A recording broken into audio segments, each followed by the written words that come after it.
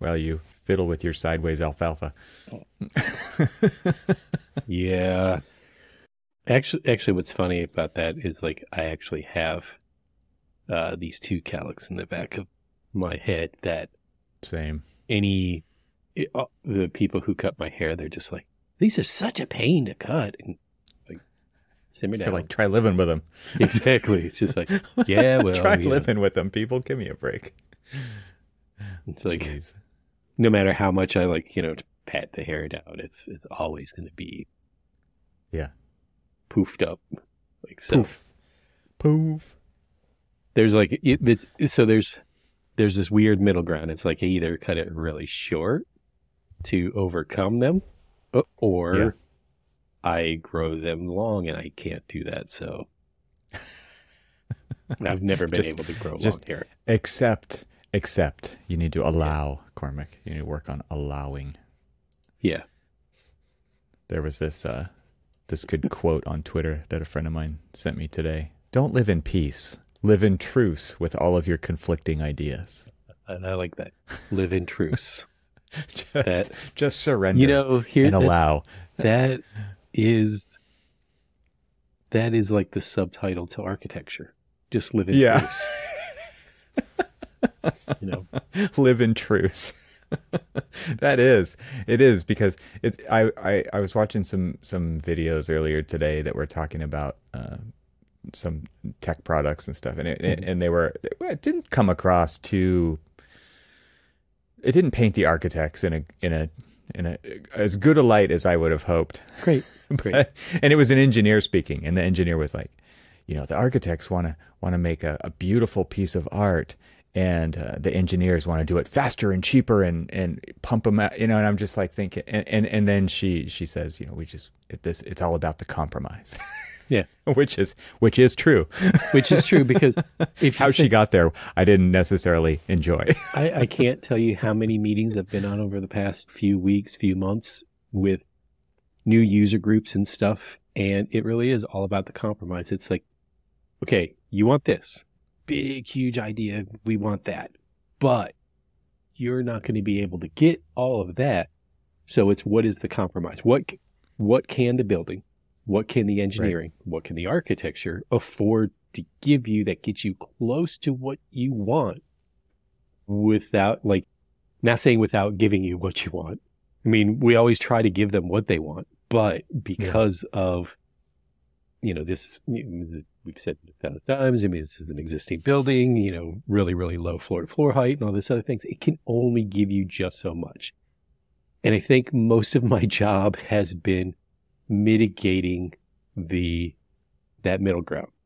Like, they've watched too much HGTV. It's like, let's just pop this ceiling up, and we're gonna expose the beams, and we're gonna get amazing daylight. And you're like, well, actually, we're in like a mid floor and the floor to floor height. Exactly. Well, I've heard so many times. It's like, well, in my old space, I've got all of this, and I can do this, and I can do that, and you're like, that's your old space. This is your old space was probably designed to actually accept being a lab building, and this, on the other hand, was not. This was a 1960s building with low floor to floors, and it had window units rather than a central system, and so. And now you're not thinking creatively enough. I'm gonna just call you on the carpet right now. We can punch holes in floors, and we can remove the program above because it's not as important as the program that needs to go into this space. Am I right? You know how many times we get called on the carpet just for it's just like, we've really got to think, really we need you to think more creatively. Yes, it's like, we need to start thinking outside of the box. You got to tell me what we can do. Yeah, let's get out of the box. Let's definitely, in your 1960s low floor to floor height box, let's get out of that box. Which, of course, all of the existing drawings and all of what was assumed to be the existing conditions was a flat out lie. And, to make it. But what they mean when they want you to get out of the box is they want you to get out of the physical, real world constraints, because you're telling them something they don't want to hear.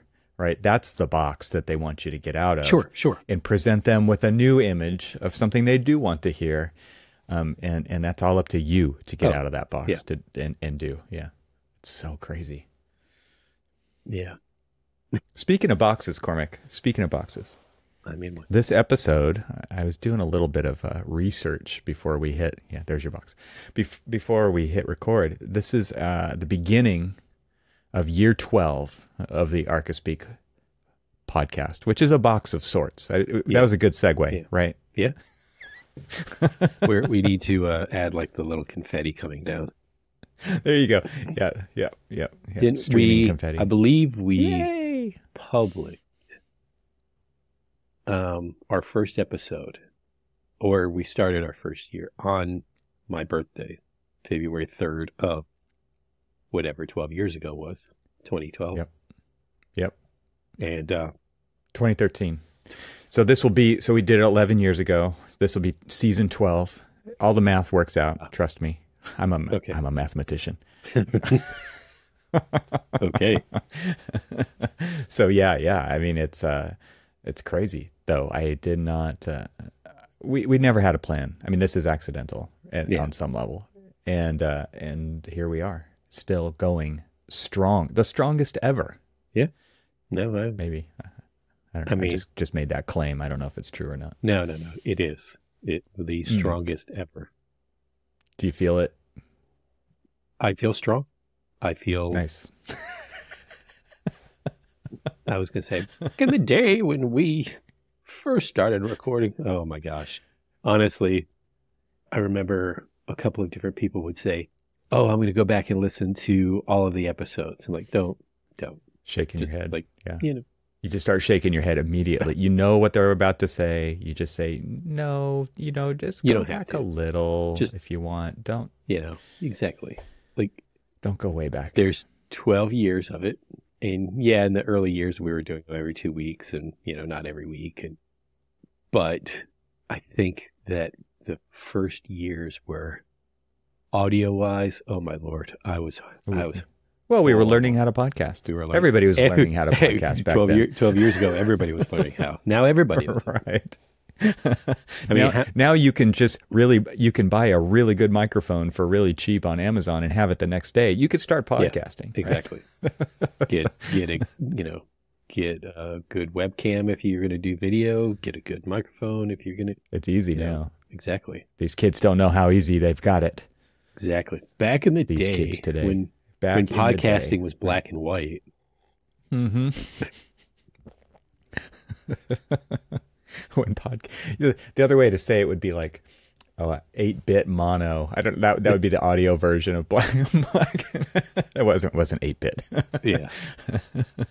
I'm exaggerating a little bit. Yeah, whatever that yeah. 64K. Yeah, that's what we'd pump it out at the high quality of 64K mono audio files. It's gotten a little bit better. It doesn't really matter. It's just spoken word. People can hear us. That's all.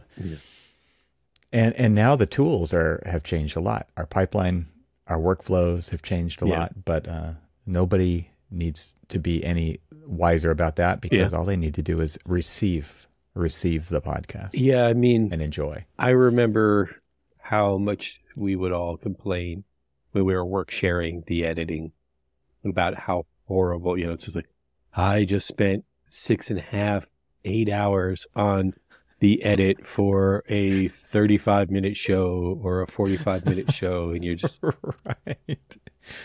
Welcome to architecture. The perfectionist architect there is editing to the nth degree. I will still say that I still edit certain of my own kind of, just like, do I really sound like that? No, I'm going to fix that. You have the luxury of being in charge of the design of the output. So you get to make that. I'll dumb Evan down a little bit. Yeah. He said something smart. I'm cutting that out. and then the part afterwards where you repeat it. Just go with that part. So exactly. That's how it usually goes, Cormac.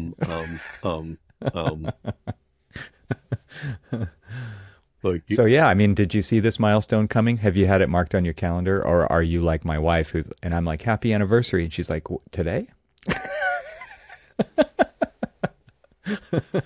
I, yeah, today's like this year's interesting bunch of milestones. I mean, I'll be hitting my 25th wedding anniversary. My wife will turn years Yeah, old. you're not allowed to say. You're not allowed to say, but which is a big milestone for her. I mean, we were just talking about it, because we're realizing that this year was our 25th wedding anniversary. That we were like, how old? She had just turned 22 when I met her, and You're just making it easy for people to do the math. well, see, exactly. See, I can say it without saying it. You can say it without saying it, and you can edit this part of the podcast. And I can So you edit this part out have the if I final so say. choose, which If you choose, she ain't which you listening, probably so- won't. No, Yeah. I won't. Good thing. That's a good thing she's not listening. She'd be like, what is the point? Exactly. Just like, Yeah. oh, so you didn't say I was hitting the big 5-0. Like, no, I didn't. I didn't say it. Boom, you just dropped it. Exactly. Jeez. So Careful, lightning may strike. She knows all. Well, it'll be a lot slower because she's older. Slow lightning. That's what we call her. Slow lightning. Yeah, you can. What's your All you have to do is superhero stay name? one Slow step ahead of lightning. her. Slow lightning. So what's new in architecture land that's different from 12 years ago? I mean, we've Oh, wow. gone through a pandemic. Yes. You're fully remote. Yeah. I don't work at the firm that I used to work at. We're both licensed. Yeah. A lot of milestones have happened along the way. Yeah. Those are just the ones off the top of my head. I mean, And just, the way we work, right? mhm. 12 years ago, it was everybody butts in seats. Project teams were not remote. Didn't have the luxury. I mean, we may have had teleconferencing, but it wasn't something that was so widely used. If we had to have a meeting that was a teleconference, it was people knew how to use the phone. Yeah, you had a Polycom in the middle of the Yeah. desk, right, in the conference Yeah. room, and it was or a regular phone on speakerphone with the door closed, Right, and right. it was not at all. So technology's changed a lot, but like as far as the Well- practice goes, Well, and even project delivery, I mean, it hasn't changed that much, has it? there's slowly but surely, and we've talked about this, the slow but surely adoption of digital rather than paper submissions, things Mhm. like that, which hopefully are the precursor for other delivery methods in the future. Maybe, yeah. We are now, it's funny, it's like, think about how many different technologies have come about throughout the course of architecture and even the course of our careers, or just slightly before our careers, CAD, BIM, and all of these other things. And now what's the next big evil that everybody's worried about? AI. Yeah. Well, and it's working its way into CAD and BIM and Exactly. every possible tool that you And can use, that, so that all these companies can seem to be relevant. So, it's back then it was like hope to facilitate and make us more productive. And hopefully this is to facilitate and make us more productive. There are so many people out there sharpening their pitchforks and getting their torches ready for the AI is going to take us over. It's going to do away with the architect. And it's just like, no, it's not. But even I think it does make the possibility of disruption from outside of architecture much more of a threat than internally, because I think the perspective that you just shared is like, how slow things are to change within the profession. Yeah. Which I agree. I mean, there are definitely some firms, the big firms with lots of resources, who are actively working on this kind of stuff. But most of the profession is not that, right? So I would probably agree with you that from the perspective from within the profession is slow adoption, if adoption at all. Right. There's still people, we see them on the Entre Architect Face group. People are just now thinking about going into BIM, right? Just starting. Just now. in And 2024. right, and so I agree with that perspective, but I do think it is making it even more of a potential threat from the outside to just say, what do we need architects for? And that is kind of a, Yeah. that's an extreme for sure. And it's not, that switch won't flip overnight either, but it just makes it even more of a potential that I think people should be paying attention to. Well, if we struggle to answer the question of what do we need architects for now, in like say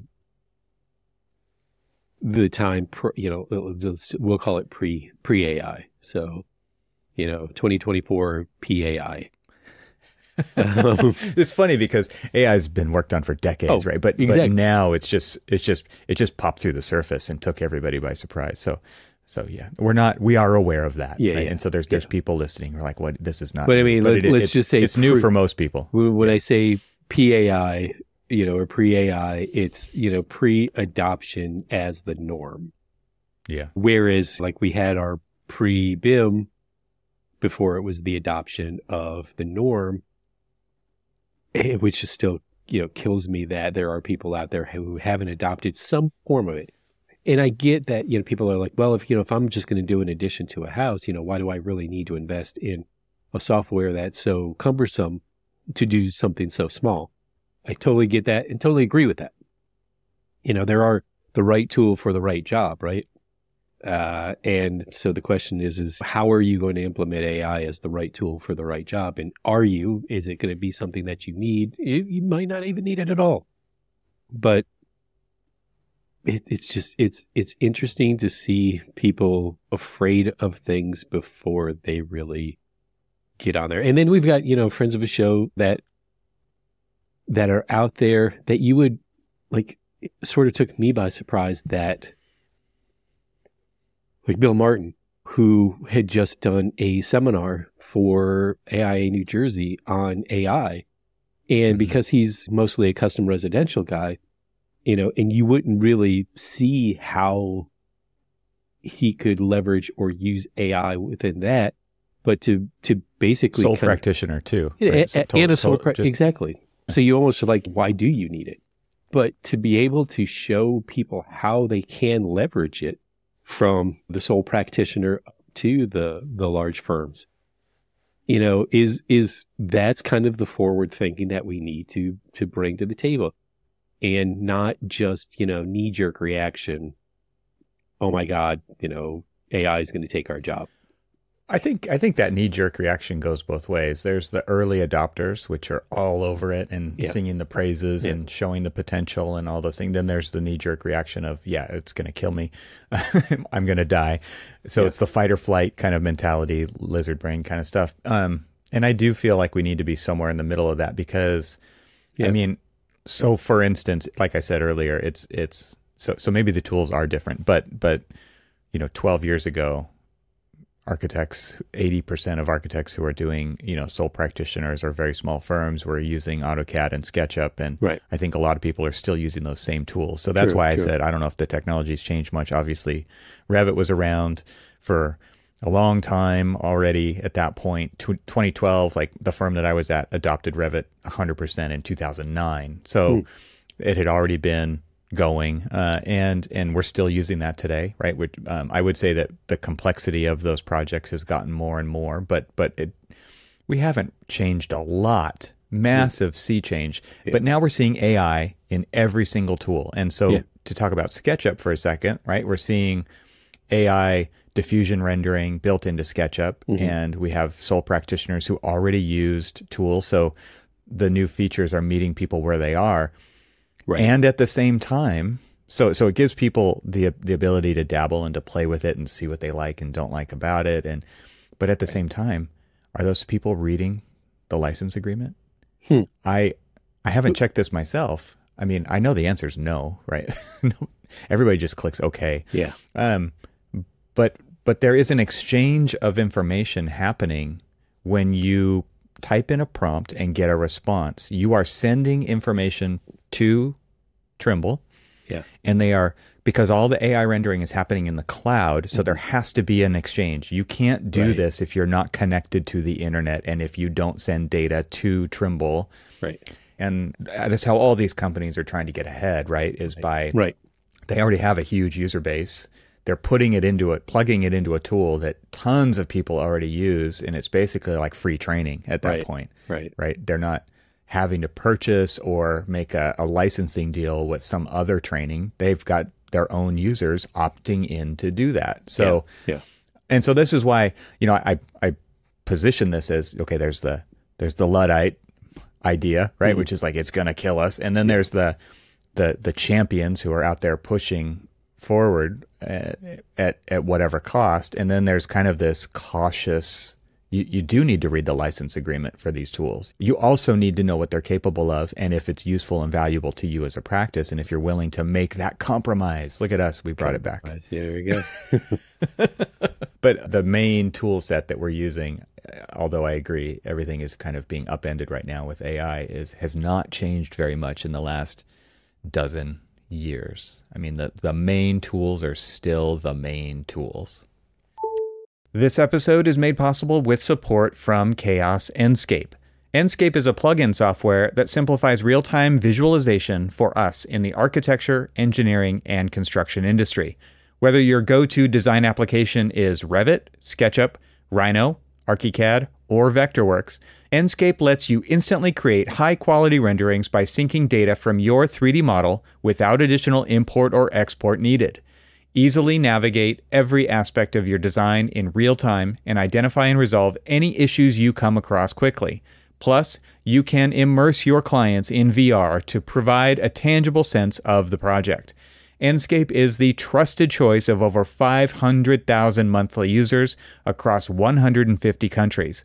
They are soon launching something special that will make your 3D workflow the best 3D workflow for a special price. In the meantime, you can experience it for yourself for free at chaos-enscape.com/trial-14 or simply by Googling Try Enscape. Thanks to Chaos Enscape for their support of this episode. And now let's get back to the conversation. It's interesting that you went to the user agreement because one of, I don't know, like maybe a month or so ago, I started dabbling with that AI image generator that you had, turned me on to, and we had talked about on the show. And so I'd kind of gone through and was messing around with things and got to a handful of images. I was like, wow, I'm like pretty impressed at how, it was like starting with something that was very close to the sketch that I'd created, and then just these iterations of prompts and stuff that got it to something completely different. And, I posted it, kind of singing the praises of it. And people started to some people were like, oh, this is amazing. I can't wait, to either try this out. And then, of course, like every friend of mine who is a traditional artist, they were like, absolutely against it and everything else. But the thing that, where I'm going with this is that they are very copious posters on like Instagram and Threads and all of these other tools that get their artwork out there, get their artwork noticed and everything else. They're freely putting their work out into the ether, not paying attention to the fine print and the ownership of things, where, when people are like, oh, I can't believe that Facebook is doing this or Facebook is doing that. You're like, well, you're the one who decided to join a free service and freely put your information out without reading the fine print on how they would use it. Same thing with all of these image-based social medias is like, how did you go through and see what they're going to do with it? Or, so you're as culpable in giving away your artwork as you are with fighting the fact that they're going to use your artwork. Yeah, it's the same argument, but I see what kind you're of saying. It's it's a weird catch-22 where, it's like, yeah. obviously we don't want, and I'm going to be on their side, is like, I don't want, somebody to steal my artwork to use it as something to generate their work and then them pass off their work, my work is their work kind of thing. I absolutely don't want any of that. But in turn, though, when I post things out there in the real world and I'm not paying attention to all of the fine print of how they're going to use it, it's sort of on me, I mean, Mm-hmm. I ignorantly let them do it. And image generation is just one aspect of all this, right? Like there's so many different variations on these tools. One of the ones that I think is going to become, we touched on this in our last episode when we mentioned Apple Vision Pro Yeah. and spatial computing. And I mean, we've been doing VR for a while Yeah. now, and this isn't necessarily new, but I do think that there's some interesting potential with, these headsets to then come back and provide a feedback loop for what the real built environment is like compared to what is possible in a virtual environment. Right.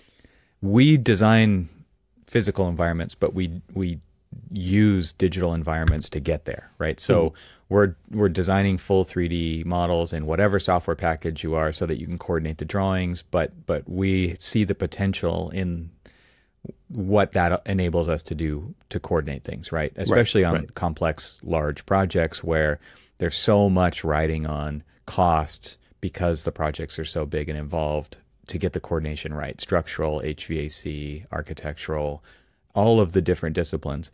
And what's interesting is that we're creating this byproduct to get to the real thing, right? And this byproduct is spatial in nature, right? Because you could use it as another potentially revenue generating thing that you don't use it for now, which is these spatial environments that people enjoy through a VR headset. And I had a conversation with John Manicheri on my other podcast, and he's the founder of a startup called Treasury, and they are creating a licensing mechanism for 3D spatial assets. So you create 3D spatial assets. Your firm does. Right. They own them. They own the copyright on those. I create them. Right? I've designed buildings, on my own side projects or whatever. Sure. And all for the purpose of truly getting built. But there is potentially, if that building is interesting, and there's definitely architecture firms and star architecture firms that create buildings that are highly interesting and definitely kind of, well, they're intellectual property, but they're probably even more so for certain firms that have a brand identity that you associate architecture with. Yeah. And so if you could hold your whatever meeting or presentation or something, say in a Zaha building, would you want to do that? Right? It's a pretty cool environment, right? Sure. We talked about it on the last episode with the Disney Plus app as just a quick example, right? Which is I can watch Star Wars in Luke's land speeder as a digital environment, right? And so there's a 3D asset there that has some, I mean, obviously it's in the Disney app, so they have the licensing rights to do that. There's potential here. And I think, getting back to how is the output that we create, whether you're an artist or you're an architect, monetizable in new ways, I think is kind of interesting. And so I'll put a link to Treasury in the show notes. It's just launching, and it coincides with the launch of the Apple Vision Pro headset just because it's good timing. But it is interesting to think about other ways in which architects could also leverage the things that they make along the way for other potential income avenues. Right.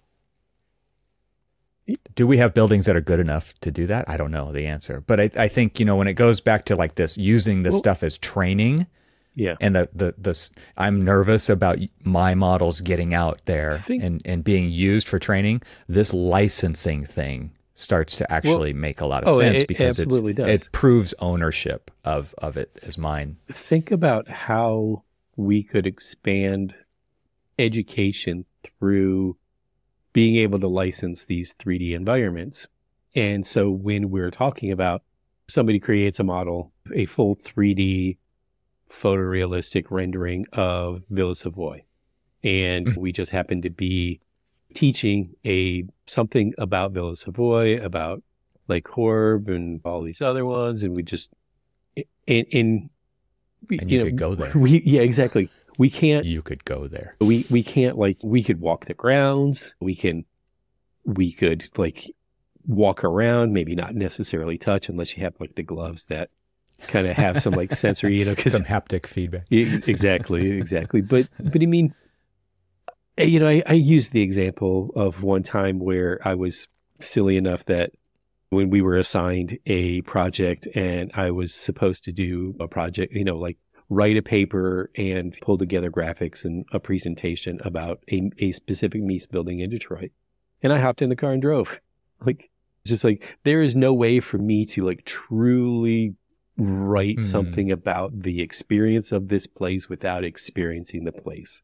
I can look at pictures in a magazine or a book or whatever all day long, but I'm never going to feel the space.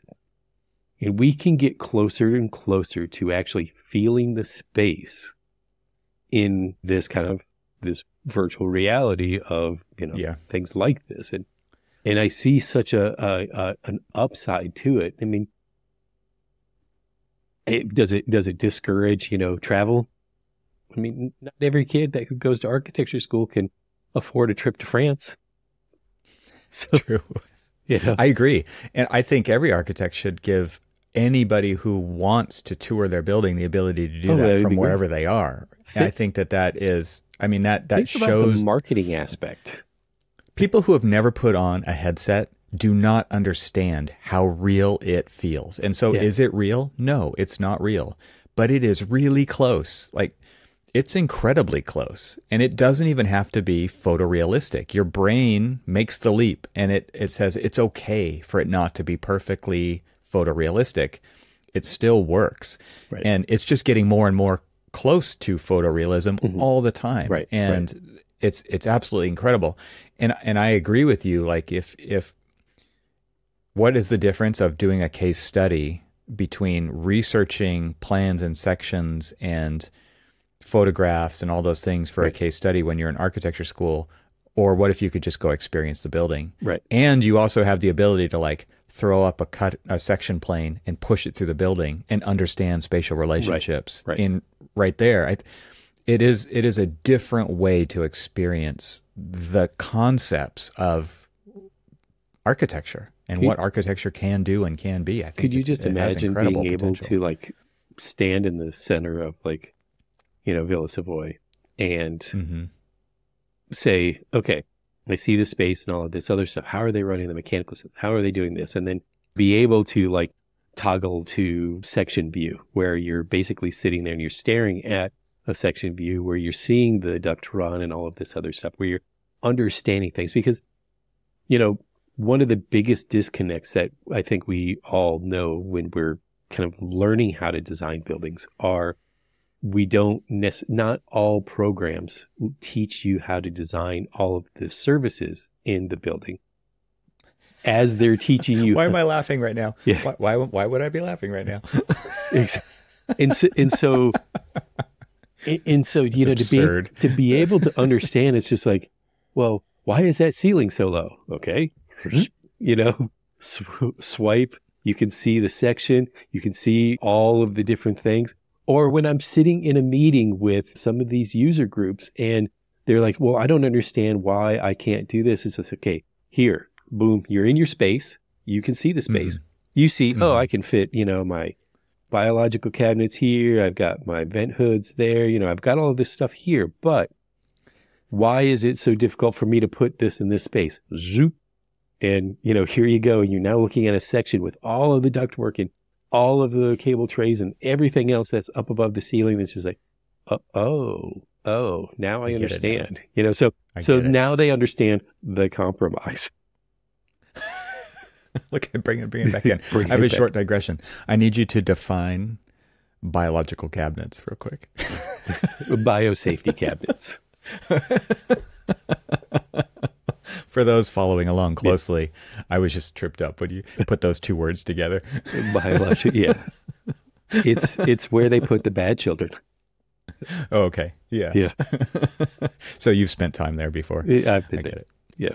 Yeah. I agree with that. It's time I think, out for bad and so architects. then there's this, okay, let's take this to another degree, which is privacy and security. There's definitely Right. some buildings that not everybody should be able to go wherever they want, Right. right? In Sure. that virtual space, let alone the physical space, right? There's physical barriers in buildings, and for if like it's a stadium, you can't see how to get to a certain place because Right. it would compromise the security of Sure. the building. Same thing applies to this, and I'll just throw it out there. Like this is also being addressed in these digital assets Yeah. because you, as the architect or as the owner of the physical building, need to be able to control that kind of a Oh, thing, and true. that's Yeah. a part of the system as well. Yeah. I mean, but also think about the training that staff in large complexes can do through this. Yeah.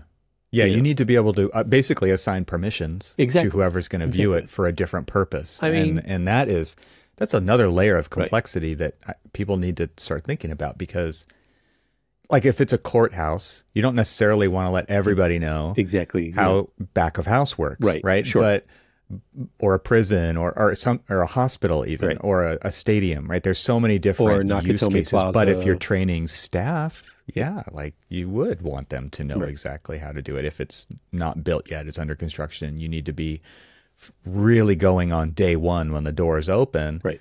and people can actually feel like they know the place already. I think that has an interesting potential to unlock. Yeah, because if you think about we've talked about this as like the future of the way that we permit things, and because we're already creating a 3D asset, right? And if a fire department needs to understand how they are to access a building, where are the rated corridors? Where is the rated vestibule from your, like, what is the route from outside the building to inside the building through rated systems, and how do they get from floor to floor, and all of these other things. And Mm-hmm. there's ways of obviously going out to the building and walking through it physically and doing that. Sure, that's primary number one. But if you think about it, like, here we are training new people or things like that, and you have fire departments that have all these different assets of like all these different buildings in a downtown Manhattan or something that they have to service. To be able to understand digitally like where you're going, or be able to almost if you think about like the movie Enemy of the State or something like that, where somehow they had like all of these 3D images and all of these like floor plans of all these different buildings that we know didn't exist at all. You're right? bringing people's nightmares. Exactly. But I mean, to they're the just like, surface right now. turn left, go to the elevator lobby and turn left, and you'll see, Mission Impossible. you're just Yeah. like, Right. first of all, those 3D assets didn't exist, so we know that Movie magic. Right. movie magic, great. But now movie magic is becoming reality. And Yeah. if you think about it, if a fire service has that kind of technology, and you basically have a heads up display within their helmets or something like that as they're traversing through, especially in things like smoke filled compartments or something like that, or flames or something, and you're just like, there's beyond this smoke is another compartment that you're going to need to check. But I mean, you there's- also can't see all the junk in between you and that wall that's in the digital model. well, true, but I mean, Like the chairs and desks and stuff. yeah, that's yes. Well, I mean, but if you just have a heads up display of saying, okay, I know that there's another There's a door room over there. beyond. Yeah. I may Yeah. not be able to see it, but at least by the time I'm, from here to there, at least I'll be able to walk through there and know. It's I see like the a chairs, I see game, right? Yeah.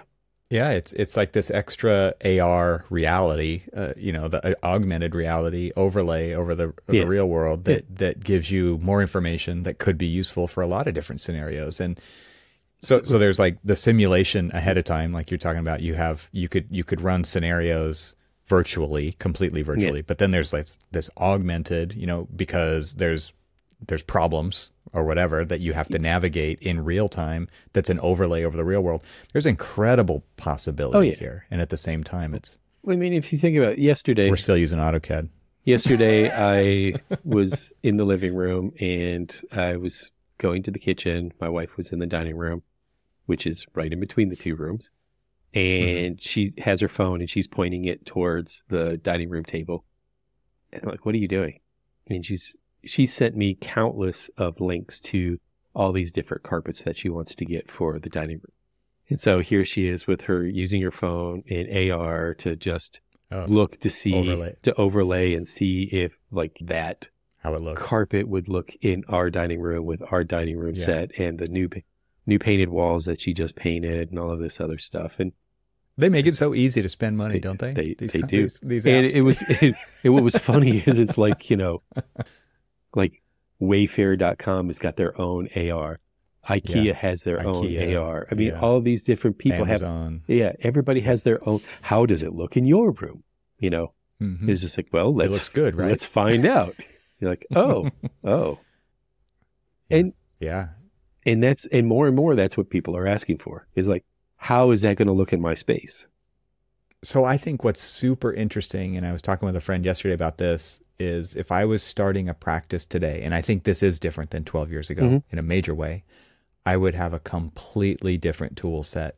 Me, starting with what I know, starting a small firm to practice architecture, it would be very different than the usual suspects of tools that used to be the mainstay of what was in your toolbox.